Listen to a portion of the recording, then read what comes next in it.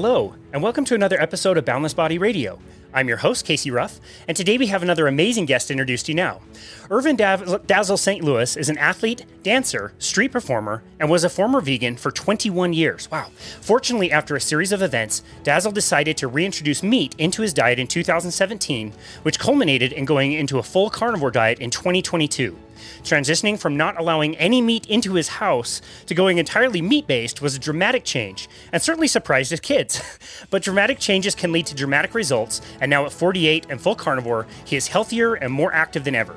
Dazl has been featured on many podcast episodes with some of our former guests and some of my favorite people, including Dr. Anthony Chaffee, the host of the Plant-Free MD platform, and James Lehman, also known as the Carnivorist on Instagram, who is also the host of the wonderful Carnivorous Chats podcast. Dazl can be found on his Instagram at Regiment Bartendas Canada, and that's BARTENDAS Canada. Dazl, what an absolute honor it is to welcome you to Boundless Body Radio. Hey man, how you doing? Dude, so good, man. I told you off air, and I totally mean this. You are my voice hero. I think I invited you on just so I can have you talk for like an hour. I'm not going to say anything. Just say whatever. Read off your shopping list if you like. Tell me about things in your house. Like, you've got a great voice. Thank you very much, man. That's hilarious because I don't even like my own voice. Well, you know what? Whenever you listen to your voice, you're like, "Oh man, this sounds awful." Yes, that's how I feel about my voice. So if you like my voice, hey, it's fantastic, great. It's a great thing. Man, yeah, going down this podcasting journey and listening to all of the episodes that I do when they come out, I've had to hear so many hours of my own voice talking, and I absolutely despise it. I hate it. Oh my God. That's the worst, I'm telling you. Dude, and it's so different too, because like when you're listening to yourself all the time, you realize like how many times normal people say and ah and whatever, and it's like I'm micro picking at myself because I hear it and it's recorded. But again, I've told our listeners, you guys say it just as much as we do, so take it easy on us. Yep. Absolutely. That's awesome. So I wanted to ask you about your name, Dazl. Was that something given by your parents? Was that something that you took on? The Dazl is a name that I took on later on in life as an artist. It's been with me since I was 15, I would say at least, cool. 14, 15. So I've been calling myself that since I was that age about. Yeah, that's cool. I really love it. And you are from Canada originally, correct? Yeah, Montreal, Canada. Are you a hockey player, fan of hockey? No. I mean, I used to watch hockey before, but it's been years that I haven't followed the sport anymore. Gotcha. You know? Gotcha. Okay. Yeah. Well, in the introduction, we mentioned some of the podcasts that I've heard you on with Dr. Anthony Chaffee, and James Lehman, who's not a doctor, but has a very similar story to yours. I'm saying this to brag, dude. I've gotten to hang out with both of them. I hung out with James at KetoCon. I was with Dr. Chaffee at the Symposium for Metabolic Health a week ago. Dude, I had lunch with Dr. Chaffee like a week and a half ago. And dude, they are just as kind and wonderful and healthy and vibrant in person as they are like in podcasts and the content that you and I, connect and consume of theirs all the time. So I'm happy to report they are amazing people. Cool, man. I'm happy to hear that. I mean, listen, with the type of work that they're doing, I'm so not surprised because they're doing tremendous work that's helping thousands, hundreds of thousands, if not millions of people, Yeah, we definitely need to get this word out even more. But yeah, to see their radiant skin and, knowing where James was and how difficult his journey into veganism was and how much it destroyed him physically. He's got great muscle mass, really good tone. So just happy to report that they are some wonderful people. Happy to hear that, man. Really happy to hear that. That's great. Can't wait to meet them in person as well, Oh, yeah. It's amazing. And you go to those conferences and everybody is kind of, they're on a spectrum of a journey and some people are more metabolically healthy than others, but it's like the spirit of it, or like everybody in this state of mind where they're clear-headed and calm, and like you would expect, these technical, complicated medical conferences, like in the afternoon, these deep presentations, everybody's alert and aware and nobody's drifting off to sleep. And it's just, it's a really cool vibe. If you ever get a chance, it's really amazing to hang out with a bunch of like-minded people. Absolutely. Oh, that's awesome. Let's talk about your personal story. You obviously have been very interested in, physical things, dancing and that kind of thing. So health has obviously been a big priority to you for a long time, correct? Yeah, absolutely. Yeah. I was a dancer. I mean, I started dancing very young, or I would say around 12, 13 is when I got really interested into dancing, that I started even performing. And later on in life, I would say early 20s, very early 20s, I started getting interested in what I was putting into my mouth. And I started reading literature and stuff about foods and, you are what you eat, stuff like that. Then I fell into more of a vegetarian narrative about what was better for the human body. And I started getting, diving into what I was seeing and reading. And I think there's a particular book, I think it was called the Green Book. I'm not sure, but it was a book that was more, I would say, like a Buddhist kind of type of book. And it really broke down the importance of not eating meat and the animals, what happens to the animals when you eat them. Anyway, so that kind of book shocked me when I first read it. I may have been 19 or 20 when I read that book. That book kind of shocked me, and that was the first book that motivated me to say, you know what, let me try this vegetarian thing. So and that was my first kind of introduction. And from there, once I started, it was history. I just kept on going for like 20-something years. Wow. You and I both absolutely cherish the book, The Great Plant-Based Con by Jane Reese Buxton, which is wonderful. Oh, yeah. Such a great book. She did such an amazing job writing it. We're going to have her on for the second time here in the next few months. So really looking forward to that. And she does such a great job of setting up the different arguments that vegetarians and vegans make. And it seems to me that the environmental impact argument is relatively new, like maybe like the last 10 or 15 years. If you go back and think back on the book that you found, it was really more just the two part where it's the best way to feed yourself, and it's also not doing harm to animals. Is that correct? Was there an environmental impact message at all back then? Zero environmental impact. When I was reading that, it really wasn't all about that. It was more about the philosophy of killing and of the harms that you do to animals and what they feel in the moment that they're being killed and how they're treated. And then later on came all these mass productivity of meat and how they treat the animals and blah, blah, blah. That came on a little bit later on. But when I first started, I would have to say it was probably 96, 95. When I read that book, it was around 95. And when I became vegetarian was in 96. Then after that, I went through the whole process of vegetarian, then veganism, where I cut milk, I cut cheese, I cut, everything else that was kind of animal based. I never really fully cut out honey, which is something that I kept even though I was quote unquote called a vegan, but I wasn't eating like no dairy, obviously no meat, and that's pretty much what my routine was, my diet was. Gotcha. Okay, so let's start with the transition of whatever you were eating before you read that book to transitioning more into vegetarianism. Was that a huge jump for you, or was that like pretty easy for you to do? Well, it was a huge jump because already culturally speaking, I come from a Caribbean background, Haitian background, and there's a lot of meat in our diet. There's a lot of carbs, but there's a lot of meat. So for me to go from completely cutting off meat was a spectacular thing, because now I'm going to have to deal with my family. I'm going to have to deal with the cultural structure of that decision.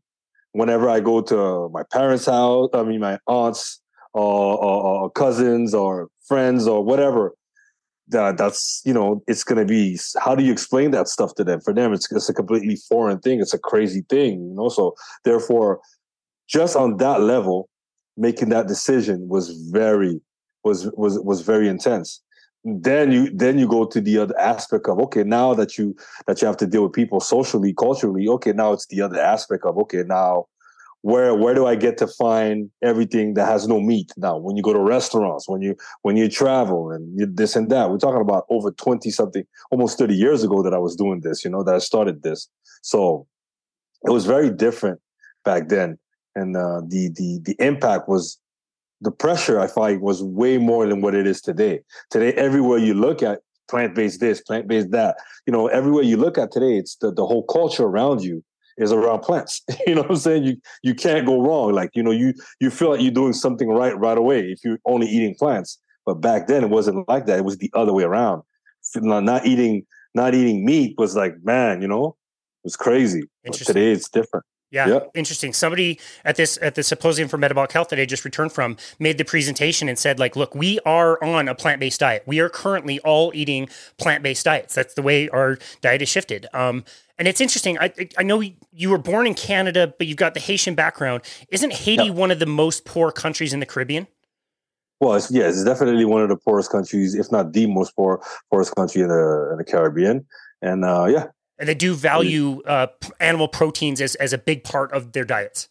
I mean, they do. They absolutely do. I mean, the first time I went to Haiti, I was very young. It was in 1980. I was 5 years old, but I have very vivid memories of that trip. And I remember in the backyard of my one of my uncle, there was not cattle, but there was chickens, goats, I think turkeys, stuff like that. So, and everywhere I went, even on the outskirts of where my uncle lived, same thing. There would, cattle, animals in the wild, just in the backyards. They were gonna be ready and prepared to be eaten. So that's the lifestyle. Now, not everybody has access to meat. The poorer you are, the less access you have to meat. Obviously, that's pretty much everywhere it is, everywhere in the world.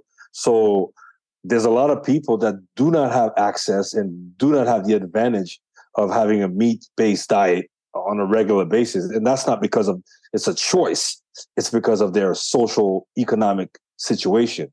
So there's a lot of people who use the argument, well, in Haiti, a lot of poor people, they don't eat meat. Yeah, they don't eat meat because they can't afford it or they don't have access to it as easily as others who are more economically well off. So that's one of the reasons why a lot of people may not have access to meat or easily or on a regular because of their social economics situation. Even though you could say to some extent, well, it's they could have a live chicken right there, they could have a goat right there, they could still kill it and make it and whatever. It doesn't take that much money, but however, even to get that animal, you have to have some form of structure and be able to feed it and be able to take care of it, be able to have the land for it, be able, so there's a whole lot that comes with that affects the accessibility to people to actually get to eat meat on a regular basis. Yeah, I really appreciate that. When you start looking into the work of people like Dr. Ansel Keys, who came up with a completely fraudulent 7-country study, you realize some of the areas that he's studying are in places like Italy, which is torn up after World War II in the 1950s. Okinawa, Japan, which is also torn up after the war in Japan. And like the people were eating more vegetables than they were eating meat. And that's what was documented, is showing like, okay, they eat less meat and they have less heart attack. Therefore, we should all be eating this. But the problem is it was at a time when these places were torn up and the people are quoted as saying like, we don't even like this stuff. We would much rather be eating more goats and goat's milk and all kinds of different animal products. It's a poor area that's been torn up by the war. So it's a totally different context. Exactly. Yeah. Well, I really appreciate you elaborating on that. And I also appreciate you going into the social difficulty of eating this way, especially back then. I imagine, especially in the location of the world that you were, there couldn't have been many people heading in the vegetarian vegan direction at the time. And it must have been very socially awkward. Is that correct?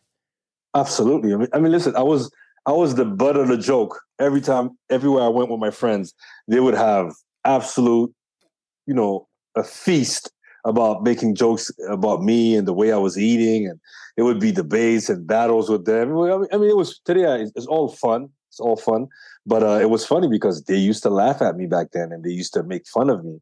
And I would have to say a good 75% of these people today are either vegetarian or they either turned around and became vegan or vegan or trying to be vegan today. So it's how the tables have turned. It's full hilarious, circle. Full circle. Oh yeah. Wow. Oh yeah. Okay, so on your vegetarian days, what animal foods did you keep in your diet? You mentioned like dairy and things like that. What other animal foods are you including at the time? That I kept, you said? Yep, that you kept in through your vegetarian days before you went vegan. Well, before I went vegan, I kept like dairy, cheese. I would still have once in a while. I had cut milk, but everything dairy, I would still indulge in what was dairy, and a little bit of fish also. I would eat a little bit of fish as well. And after that, once I decided to say, you know what, it's okay, no more animal products. I cut off the cheese, anything like milk, and even the fish for a while. So what happened with the fish is I would cut off everything else, but fish would always come back. I would go without fish for like a year, 2 years, 3 years. Then the fish would come back for a year. Then off the fish for another year or two. Then the fish would come back. So the fish was the only animal product that I kind of kept here and there, inserted here and there in my diet throughout the whole time, you know? Why did you decide to bring fish in temporarily? Like, if you went without it for a few years, was it like some type of craving? Like, what do you think you were mixing it in? Now that I'm really fully aware, I think there's a lot of it had to do with cravings. A lot of it was craving. I really craved for something like that, and I like the taste of fish. And today I'm realizing it's because my body was asking for that. I needed something substantial in my body that would satisfy me, and fish seemed to be the food that I was kind of satisfied every time I would have it. I mean, I'd be hungry a few hours later, but in the moment that I ate it, I was very satisfied. Mm. So I think that's why it stayed in my diet. And for me, it was something that I felt less guilty to eat fish than to say, well, let me just go eat chicken or beef. So, even for philosophically speaking, I think it was something that for me made me feel better to eat fish than to eat anything else. Gotcha. It's so interesting. Your story and James Lehman's story have so many different parallels. Like, he grew up in Bermuda, he moved to Canada, he would, do the plant-based thing and watch his health suffer, but then fish was the thing that he was always craving as well. And I wonder if a lot of that comes from coming from an island where that would be very much available and have wonderful seafood and lots of really great fish. That's super interesting. I want to talk about your health. And again, we'll kind of stay more in the vegetarian kind of days before you transition vegan. How was your overall health as you are focusing your diet on eating more plant foods? I mean, prior to eating only plant foods, I would have to say I was always an active kid because I started dancing very young and I took it very seriously. So it was my passion. So physically speaking, I was in good shape. When I think about it today, I was in very good shape. I didn't have no apparent ailments that I could say I could pinpoint and say, oh, my transition now, this went away when I became vegetarian, vegan, So at the beginning, I can't say that I had any ailments because I was very young. I was 19, 20 when I became, I think, is it 20 or no, a little bit later on, maybe 21, 22 is when I became vegetarian. So I was in, healthy shape, peak top shape, dancing a lot, training a lot. So for that part, I would have to say the youthfulness of myself and the activity took over everything else. Yeah. I was in good conditions, physical condition because of that. Gotcha. Youth is wasted on the young. If we would have known some of this stuff back then, we would have had a different life. Okay, so awesome. So feeling good, doing the vegetarian thing. Tell us about the transition onto a vegan diet. So then after a while, I used to live with a roommate at the time, and we both started this together. And we're like, you know what, we really need to get deep into this. We got to be serious about it if we want to, go all out and really focus on our health fully. We got to cut off the dairy because dairy is terrible for you and blah, blah, blah. So then I would say a year or so or two into it, that's when we decided to say, okay, it's that's it. We cut off the dairy completely. No more dairy, no more milk. And whenever I would try to eat milk again, oh man, my stomach would go off. I would, like diarrhea or excessive farting, excessive bloating. Like, so therefore, then I was like, you know what? Yeah, milk is really bad. So we really got to cut it off, Yeah. So therefore that's, I would say around 2 years into it, that's when I decided to, nope, enough of this dairy stuff. We want to go full out. So to get more into finding out about more plants-based like recipes. And, since I'm from the islands, and back home, there's a lot of stuff, ground foods that we substitute for quote unquote meat. So therefore I navigated towards that those foods, a lot of plantains, a lot of cassavas, a lot of, sweet potatoes, all that kind of foods. I completely diverted myself towards these foods, and they became an essential part of my diet, Okay. So Yeah. there's kind of this idea that if you're going vegan is salads and whole foods and the things that you're describing. But when you really look at what a vegan diet is, you can't really survive very well on that stuff. So it ends up being very high percentage of ultra processed foods. And yeah, you're going to have some vegetables, but the whole diet can't be vegetables. So that's not enough calories. No, so did you find that you were eating a lot of ultra processed foods as well? When I first started, not as much, because like I said, I would, there's so much varieties of food and our culture that I was able to sustain on a lot of that stuff.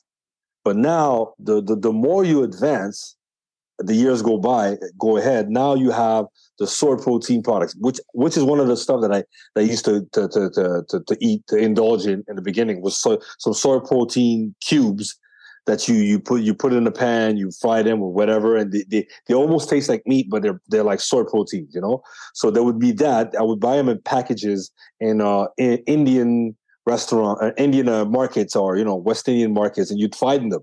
So that was my beginning of ultra processed food. But later on, it became even more apparent, because now the fad, when the 2000 came about, I would say mid 2000, 2005, 2010, that's when all the other products start coming out. Like, the fake meat this, fake meat that, blah, blah, blah. So then I started getting into those things, Then, so now you start to realize that a lot of the stuff that you're buying, everything is packaged. Everything is packaged, and there's like 15, 20 different ingredients, 30 different ingredients, 40, 50 different ingredients, and all the stuff that you eat. But you say to yourself, you know what? It's not meat. How bad could it be? But yet it's full of vegetable oils, full of a bunch of other stuff that you can't even spell: tofu, soy protein, and this and that. So there was so many other stuff that was in it that was detrimental for our health, that I realized that in the long run you're in far worse place than you were before that. For sure. You get a really good idea of this if you turn the packaging for like a Beyond Burger or Impossible Meat or whatever, and you read the ingredients, you're like, these are not ingredients that I would find in my kitchen. Like, this is not a healthy food. This is coming from China. These are ingredients flowing all over the place. This is not environmentally better in any particular way, and it's definitely not better for our health. Exactly. Wow. Okay, so back to motivations. Now your motivation for the two of you going vegetarian to vegan, was it more health, or was it more planetary and animal kind of rights kind of approach? It was a lot of both, but I would say more health, but it was still also the animals, We definitely had that somewhere on the side of our mind, on the back of our mind. We definitely thought about that as well. It's such a great motivation. It's such an awesome, misguided motivation. It's you love the planet, you love animals, you don't want to kill them, you don't want to be part of it. It's again, for somebody who's young and influential, it's such an enticing message, because you really feel like you're making an amazing impact. How long was your honeymoon period? We hear with tons of people that they go vegan, and it's awesome. It feels great. Listen, my honeymoon period was, you know what?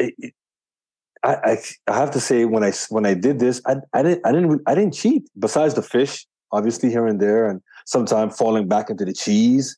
It's not. I didn't cheat. I didn't crave to go for meat or this and that. So, for me to have lasted 21 years, it's because, man, you know what I mean? I was really dogmatic about this, very, very much dogmatic. So, and I did not associate anything physical that was happening to me to my diet, because for me, I'm doing the perfect diet for mankind. This is the Garden of Eden way of eating. You cannot tell me anything else.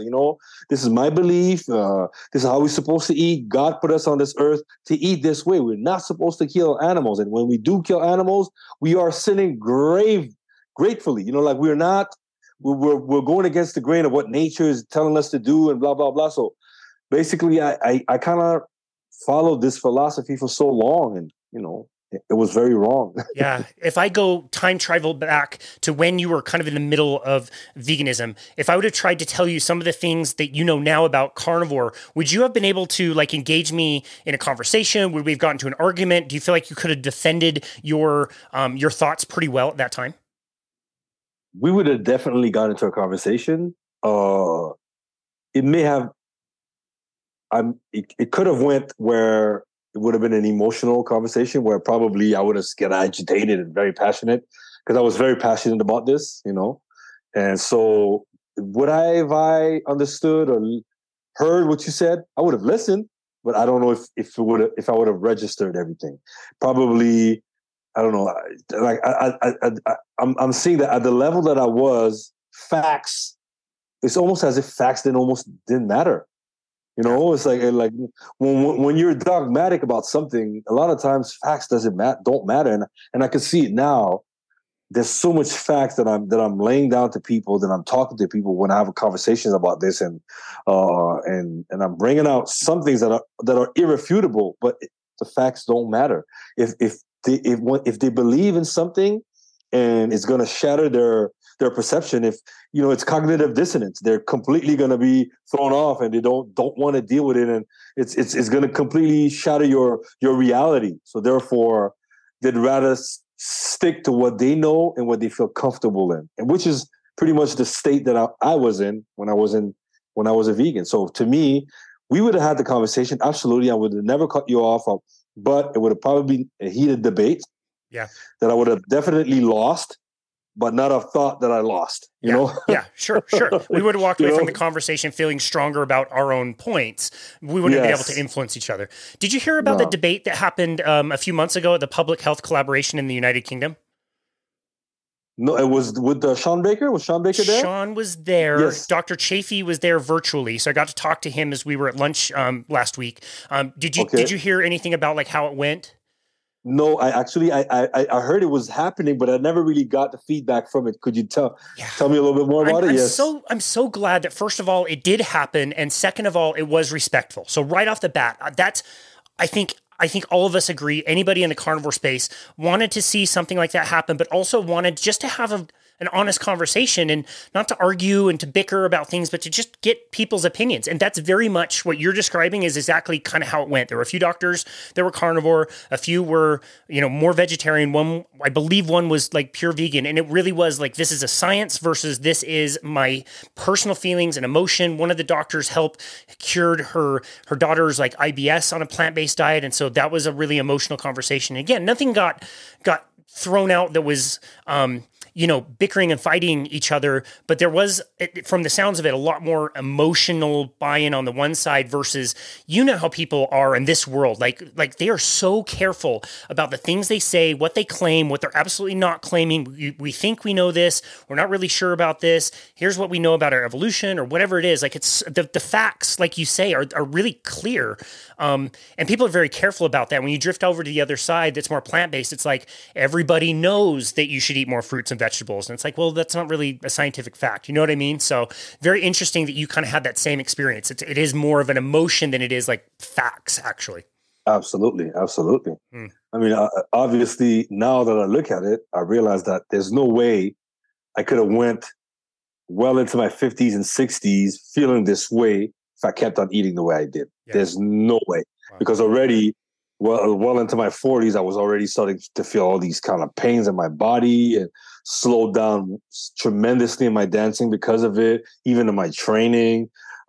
There's so much pain, my knees, arthritis, inflammation, my lower back, my arms, tennis elbow, golf elbow. There was so much physical ailments that was happening to me that I was like, man, is that my future? Is that what I'm going to have to deal with? Is that what it is to age? So I started accepting my fate and saying, you know what, this is probably what it is, until I fell on carnivore. And I was like, this is impossible. I cannot believe that all my life I thought and believed in this way of eating. And now I'm realizing that this whole time I was wrong. I was doing it wrong. I mean, the idea of wanting to be healthier was there, to search and to go towards a better lifestyle. It was all there.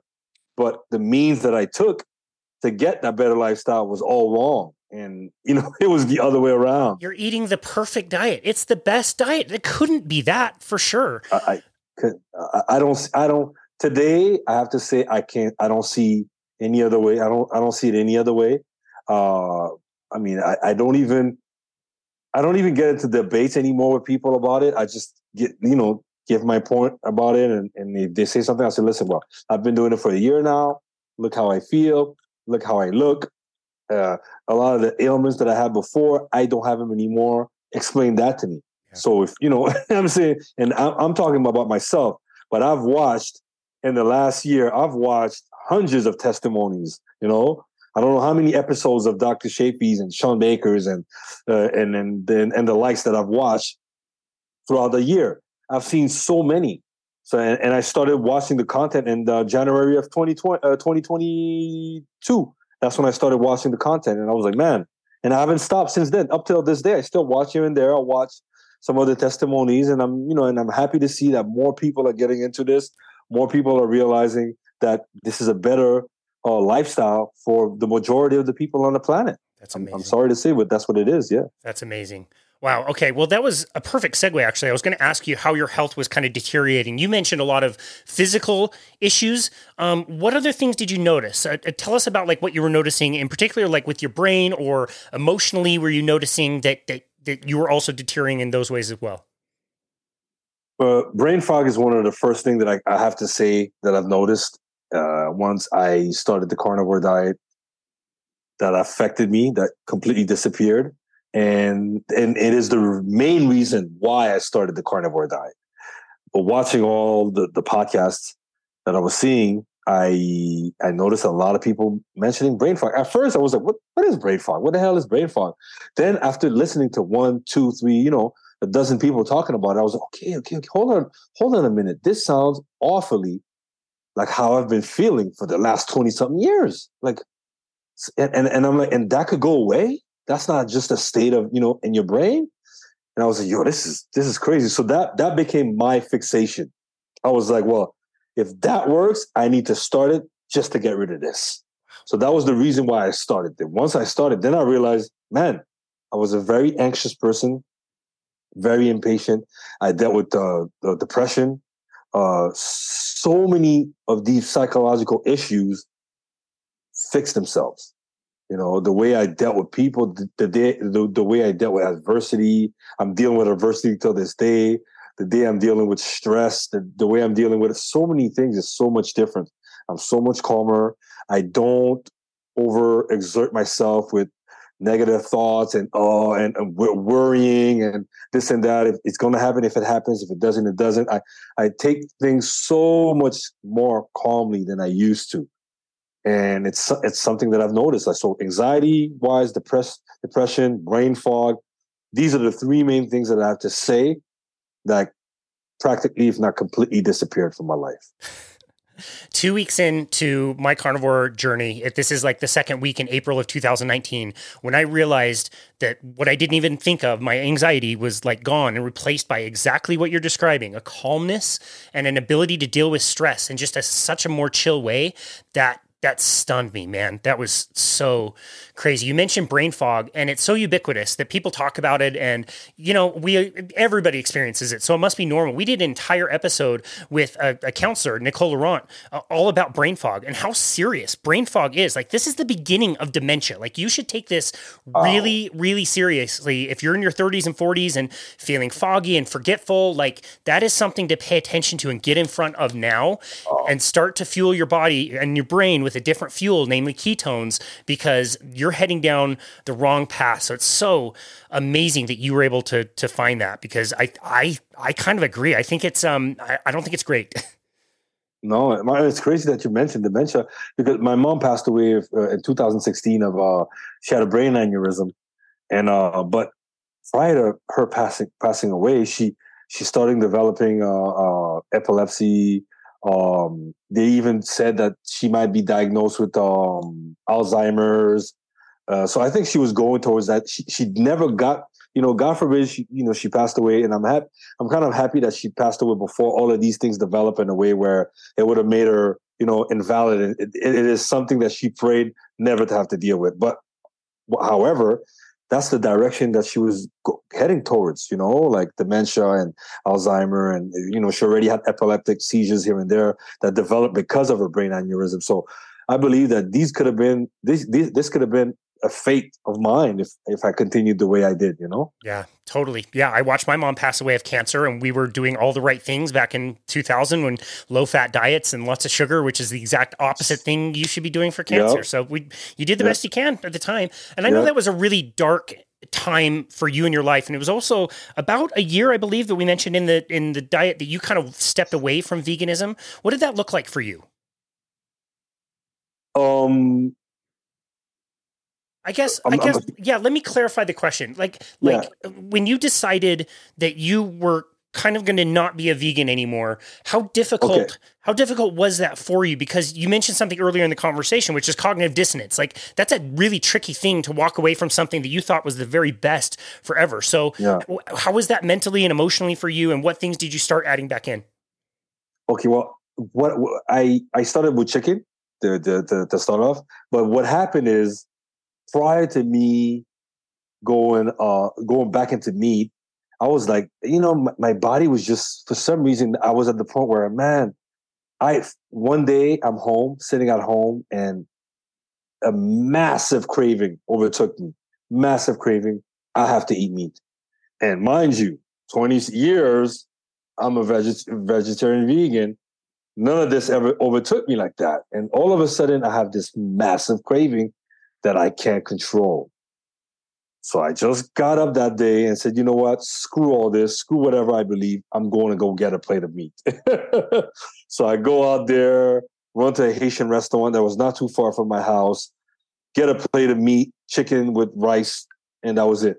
That was my first introduction back to meat, and I never looked back after that. Wow. I started consuming meat again.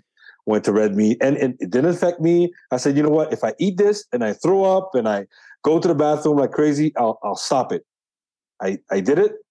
It didn't affect me where I thought it was going to affect me. Diarrhea, massive heartburns, or stomach ache. It didn't. So the second day I did it again. Following week, so on and so forth, and I kept on eating meat since 2017, I would say. Wow. Socially, no problem. You weren't like in the back corner of the restaurant or anything? No, I didn't care. I wasn't going to be that guy. I was like, you know what, people, I started eating meat again. That was it. Wow. I didn't try to, people were surprised, obviously, but they were like, okay, wow, what happened? I was like, you know what? My body just asked for it, and I just went for it. That's it. Wow. And no explanation given. And from that time, between 2017 and 2022, is when I started realizing, my body's breaking up. I could have attributed that to say, well, it's because I started eating meat.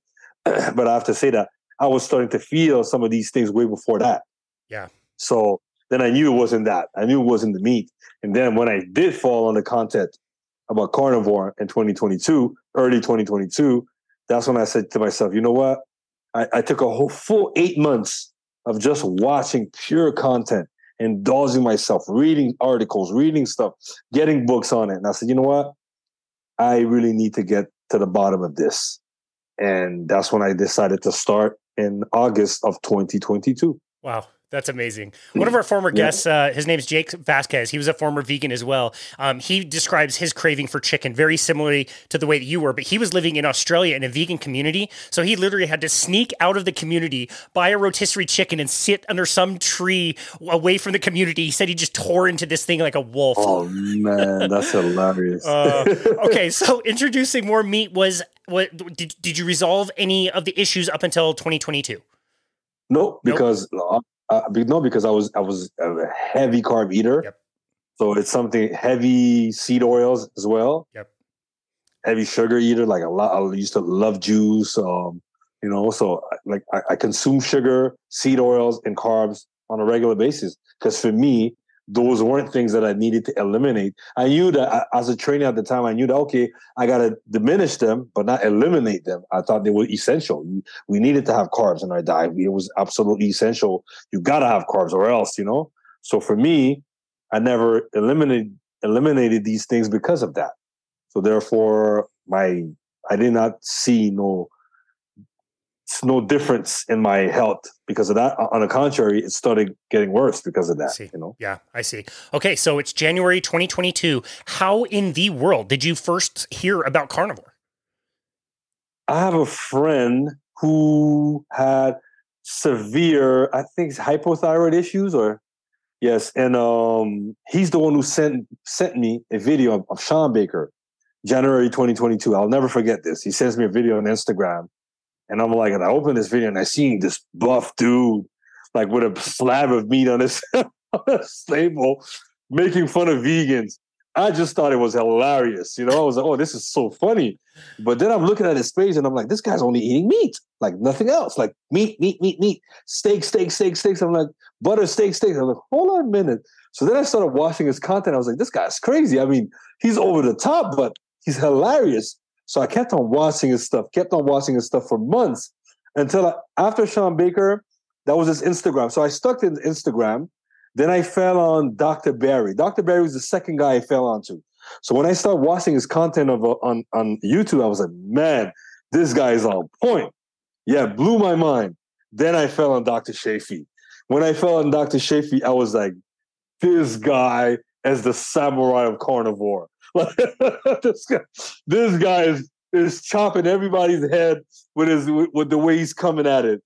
Sean Baker was like the Viking, like the warrior, and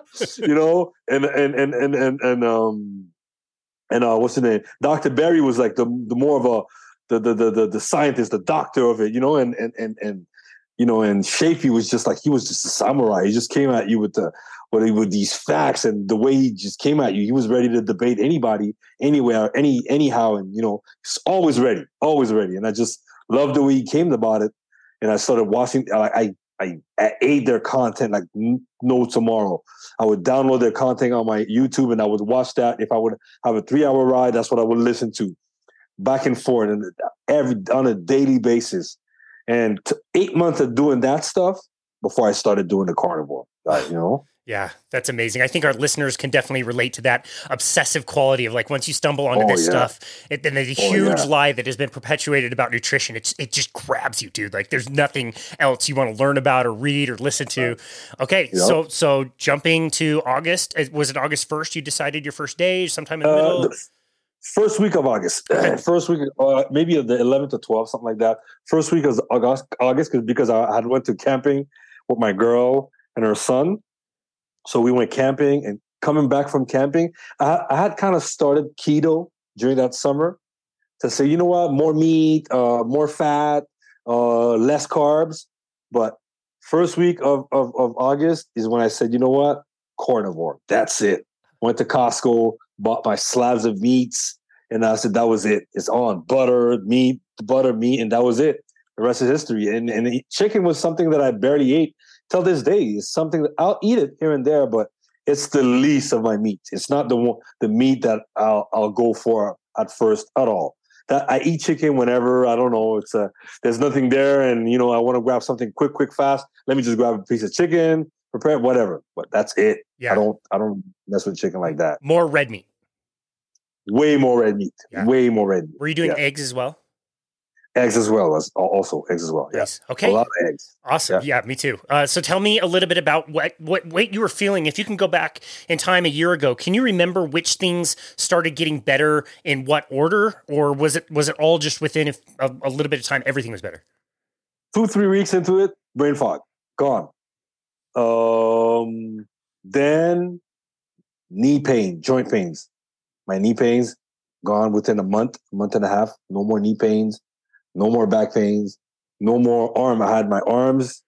I had, tennis elbows, arthritis, tennis elbows, golf elbows, gone.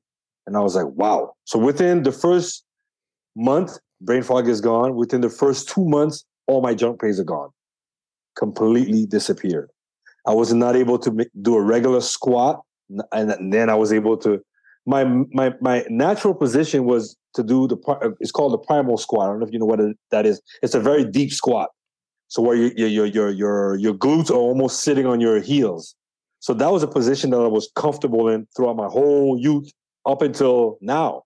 But for some reason, for the last, I would say 5 to 10 years, it was very difficult for me to do because my knees and stuff like that. And squat became almost impossible for me to do. So within the first 2-3 months, everything came back. Yeah, I love that. I was able to squat again. No more pains in my knees and no more pains in my arms, joints, lower back. Those were the first thing that I noticed with the brain fog, obviously. That's amazing. Yeah, I love the name Primal Squat because it is a primal movement that we should have. If you want to see this in action, just walk to your closest playground and watch the kids because they're all doing it. First of all, they've thrown their shoes and are barefoot anyway. They're way smarter than we are, and they can sit in that position forever. And we should be able to too. It's just with our modern societies, most of us have lost that ability to move like that. So it's cool that you gained that back. Any other things like more like long term that you noticed maybe took a little bit longer to resolve, or was it pretty much like you were feeling pretty great after 2-3 months? Then after that, I realized IBS. IBS is something because it's something that I struggled with for the last 20 something years. I would go to the bathroom a minimum of 5-6 times a day, minimum. Sometimes even 8-9 times a day. I at first I thought it was normal, to be honest. I said, you know what? Look at my body. God made me so perfect. I'm able to, to get rid of all this excess food and all this junk out of my body. So until I realized, man, it's not because it's normal. It's because you have bowel issues, irritable bowel syndrome. So therefore, that went away. The excessive flatulence went away. Same thing. So the same way I would go to the bathroom 6-7 times a day is the same way I would fart maybe 30-40 times a day. Yeah. That went away. Now it's some days I don't even fart at all. Yeah. Totally. It's absolutely ridiculous when it used to be a regular thing in my life. Like people who know me, they knew that was something that they revered me for this thing, So now it's like, man, it's you barely. I go days sometimes without even farting, maybe once or twice in a day. That's it. Yep. Totally. So it's not something that's ever prevalent in my life. So those were the things that I said that followed the IBS and the excessive flatulence. Those are the things that went away. Yeah. I remember you on James's episode, or the episode you did on James's show, where you said you felt like it was a superpower, you're pooping. And so I've been in my head, like trying to think of like what kind of hero, super character, like would that actually be? Like, what would your cape look like? Like, what kind of superhero would that be?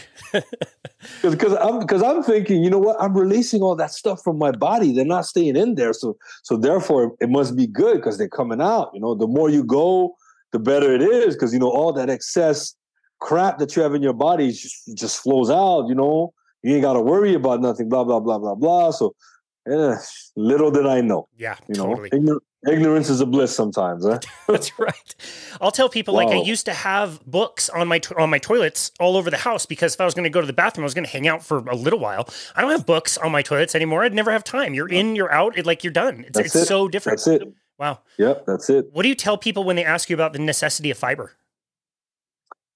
Well, I said it's not necessary. I said the more you eat a meat-based diet and a fatty meat-based diet, there's no need for fiber like the way it is. And obviously, with everything that I've read and understood, the human body is not even made to process fiber like that. So therefore, it's not something that's beneficial to us. And the reason why when we eat it, it comes out is because we can't process it. It's not bioavailable to us. So therefore, fiber is another myth. Yep. It's another cultural myth that's been taught to us. Again, big farmers and, and the Ansel Keys and, and the Ellen Whites of this world and the Kellers of this world. And all these things are fabricated narratives in order to have us consume these things more and bring us back to the farmer's suit because, now we have this disease. We need to get this drug to help us with this stomach issue and blah, blah, blah, blah, blah. So it's a whole cycle that I believe it benefits the corporations and the big farmers, That's right. Yeah, that's right. And conversely, if we take that same cellulose and fiber material, feed it to a cow has you mentioned bioavailability, has the ability to ferment that into fats. I don't think a lot of people realize cows run on fats just as much as we should be because they're fermenting and making fats out of the grass. Exactly. And I think that's what a lot of people fail to understand. And they say, yeah, well, what about gorillas? Look at them. They're so muscular. I say, well, do you know what gorillas do? How their body's able to process that into fat? Like they turn all of that green stuff that they eat into fat. Huge, you know what I'm saying? Huge guts. They've got big jaws with teeth that are different than ours. We just split from them and took a different path. It's totally different. It's not the same context. You mentioned a lot of really interesting names, and Ellen White and Kellogg's. I'm curious to know what's been some of like the craziest stuff you've ended up learning about nutrition since coming down this path. Man, I mean, you know what? One of the craziest stuff I would have to say is that how this whole nutritional culture, I'm going to say it like that, how it's a religion. Like I came to realize how this whole way of eating, the food guide and the types of food that we have to eat, a balanced diet, more greens, more fruits, more all of that stuff. I'm realizing how more and more of a religion it is than a actual reality. So people believe in this stuff like God came down and gave them the tablets, of truth, and this is what it's supposed to be for us to be better. And that's why I'm realizing why people are so invested in these things without even realizing. Some people are complete atheists, but when it comes to that stuff, they're complete believers. You know what I'm saying? Yep. So I'm like, the whole nutritional culture is a big religion, man. Yeah. It's a big religion. And when you look behind that, seeing obviously with the whole thing with Ellen G. White, who was a Seventh-day Adventist prophetess, and she influenced so heavily these big corporations such as Kellogg's, who was, an avid Seventh-day Adventist follower, then you kind of understand the direction and you can kind of see why this is such a religion today, you know? Totally. That's such a great point. And with religion, like you can belong to any religion. Like we think the same thing in nutrition. If you want to be vegan and plant-based and whatever, that's fine. Go for it. Like we'll support you. Just know the facts. You should understand the actual facts of nutrition before you make that decision. What does your diet look like today? Have you been able to reintroduce some plant foods, or is it very strict? Where are you on there? I'm pretty strict. The only thing once in a while I'll have is a salad burger, meaning like my burger is wrapped into a lettuce wrap. That's it. Once in a while I have that. Otherwise, the fruits is very only fruit that I indulge. I introduce fruits again, which is pineapple. That's the only fruit that I eat once in a while. Also, it's not often, but I'll eat it. If I crave for a fruit or if I want something sweet, I'll have a pineapple. That goes well with my body. I had tried prior to my year, I tried some of the fruits like strawberries and blueberries. I tried other fruits, but they don't sit well with me. So I don't do fruits no more besides the pineapple. Other than that, I was doing coffee, my bulletproof coffee. I diminished the coffee since I said that after my 1 year, I really want to cut off coffee completely. So now I'm at coffee once or so a week. I'll have a coffee until I completely eliminate the coffee. And that's pretty much it, man. I like to have I'll have kefir here and there, yogurt here and there. I'll have my yogurt. I don't do seed oils anymore. Once in a while, I may use coconut oil once in a while.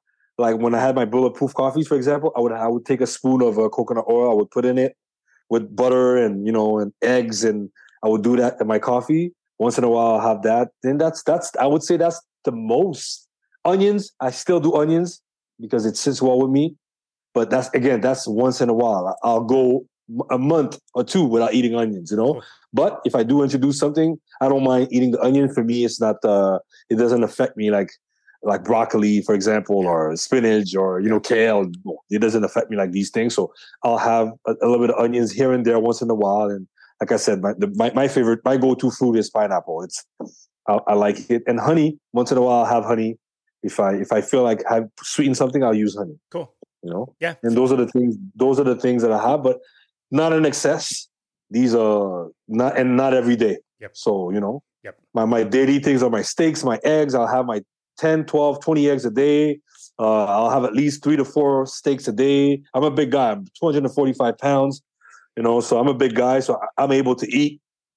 But when I eat like that, it sustains me, satisfies me. It doesn't make me think about food. And when I do think about food now, I think of my steak, slap it on the pan or on the barbecue. 1 minute, 2 minutes each side, max, boom. And I eat that. And that's what I do. Yeah, man. It's so easy, so simple. It's so easy. We're not talking about very many foods. It's all the same foods that I eat. I don't eat much more than that either. And it's like these foods are always so tasty. I can never get sick of them. Steak and eggs every night for dinner, like awesome. Sounds great to me. I'll never get sick of that. And I think that's a misconception that people have. They tell me, don't you get tired? And I'm like, man, if you understood the flip side of this, this is not even something that would come into your mind.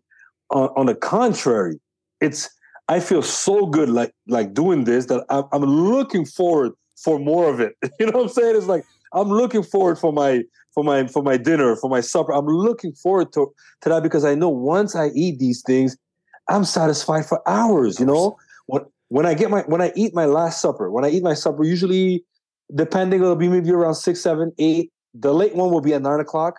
If I eat at 9 o'clock, believe you me, I'm not eating till the next day, 1, 2, sometimes even 3 o'clock in the afternoon. Yeah. Believe you me. And that's what I do every day. So naturally, I naturally, my body is a natural fasting state every day because every day I go at least 12 hours without eating. Every day. Unforced. And that's not even, unforced. It's not even because I'm doing it because, no, unforced. My body just does it because it doesn't need to eat within that time. Yep. I'm not hungry. Yep. So therefore I don't eat. Yep. So every day I have a 12-hour fast, but I don't have to think about it. I just do it because of the foods that I eat. Yep. And that allows me to be in a fasting state. Yep. You know, and it allows me to burn fat. It allows me to feel energized. It allows me to feel satisfied. And people don't even realize that is the real secret. Yep. That is the real superpower. Yep. You know, if you and I switched places and got dropped into each other's diets, we would be just fine. They sound very, very similar. That's amazing. Yeah. So once you've fixed yourself, obviously the next thing you want to do is help other people. And appearing on podcasts like ours and James and Dr. Chafee is an awesome way to get your message out. It's how I found you to begin with. And I really respect that. And what other ways do you think you've been able to help people kind of get this information? Do you think you've been able to help people in your family, your friends, and inner circle? What kind of changes have you seen around with the people around you? Well, obviously with the help of the podcast and also my social media now, I post a lot of stuff. I repost a lot of stuff from anybody, whether it's James or anybody that has food content and it's interesting stuff, factual stuff, scientific stuff. I repost it, or I even myself posting stuff. And that alone, you know, people are kind of ask questions. So they reached out to me, either DM, some of them even call me directly, and we have conversations. So I would have to say in the last year, I have at least half a dozen people that I know that have tried this. Dude. That I jumped on the carnivore diet or ketovore or whatever. At least half a dozen that are doing it right now. And out of half of those dozen people, at least 3 of them, I would say, 3 or 4 of them are seeing the results and they're like, yo, this has changed my life. That's amazing. So, yeah. That's amazing. One of my favorite compliments to get is like, not only did the person that I helped introduce into carnivore diet, not only are they doing well, but all of a sudden they just impacted 3 other people. So our actions have these amazing ripples and, you know, half a dozen people, that's not the entire population, but those are lives. Those are people that are benefiting from, you know, your example and your story and your willingness to learn about this and share this information. It's just so awesome, dude. I have very much been looking forward to chatting with you today. I'm so glad we took the time to be able to do this. I really appreciate you and your content and all that stuff. Where can people go to find you, to connect with you and your work?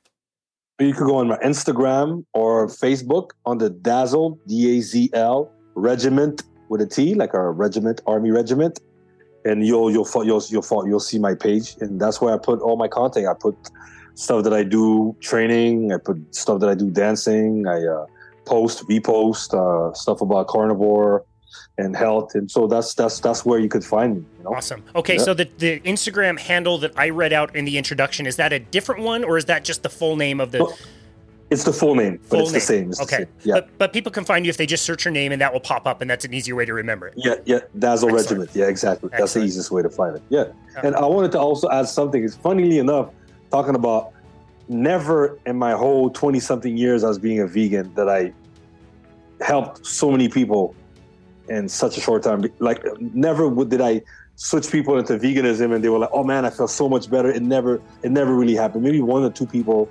around me in my lifetime. But as a carnivore, like in the short amount of time that I've been doing this, it's amazing to see the impact within just a few months of people saying, "You know what? Let me try this for a month or 2." Within just that little time, they see a tremendous impact. Yeah. And that's the power of this carnivore lifestyle that I find, because people don't realize that you could switch up your pretty much any chronic diseases that exist on this planet, even neurological disease. You could turn it around. And I'm not no physician that is giving any advice, but I'm just saying it's something that we've seen. You've seen it. I've seen it. So many testimonies of people turning their lives around, thinking that it was impossible just through having a carnivore lifestyle. Yeah. So to me, that speaks for itself. That right there is the proof in the pudding. It's the true superpower of what we have right there. It really is. And to think that superpower is actually our birthright and the way we should be living anyway. And it's just amazing to think that, like, you never, ever hear about somebody trying carnivore. And even if they reintroduce a few plant foods, they never drift away from animal-based eating. I've never, not one single time, heard somebody say I miss vegetables or plants in any appreciable quantity. You know what I mean? Yep. Yeah. Dude. It's the natural human way. Right. That's we thrive for this. We yearn for this. You know what I'm saying? It's right. That's what it is. Dazl, this conversation has been dazzling. You picked the right name. I really just so appreciate you and your content, and again, going out and doing the work of learning things and then being willing to share it with people around and share it with our listeners today has been absolutely wonderful. So glad I've got to come into contact with you, and so glad you took the time to be on our show today. We really appreciate you.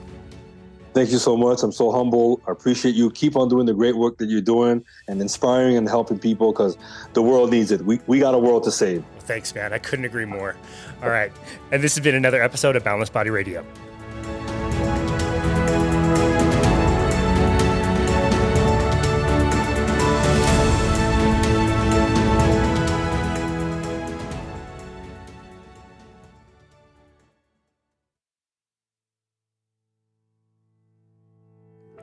As always, thank you so very much for listening to and supporting Boundless Body Radio. It's incredible to see the podcast continue to grow and reach more people from all over. We always love seeing all the comments and feedback that you send in, and frankly, in the last few months, I've actually gotten some of the kindest messages I've ever gotten from listeners of our podcast, and it's just really so overwhelming and humbling, and I'm just so grateful for that. Our intention for Boundless Body Radio was to always put something positive back out in the world and help share a message of health to hopefully improve some lives. And I'm very happy to say that I feel confident that we are accomplishing that mission.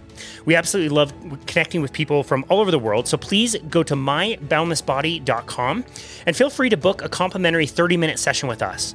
We love helping people create plans to reach their health goals, but even if it's just to schedule a time to say hello and introduce yourself, or to just have a session where we can bounce ideas off of each other, we would really love to hear from you.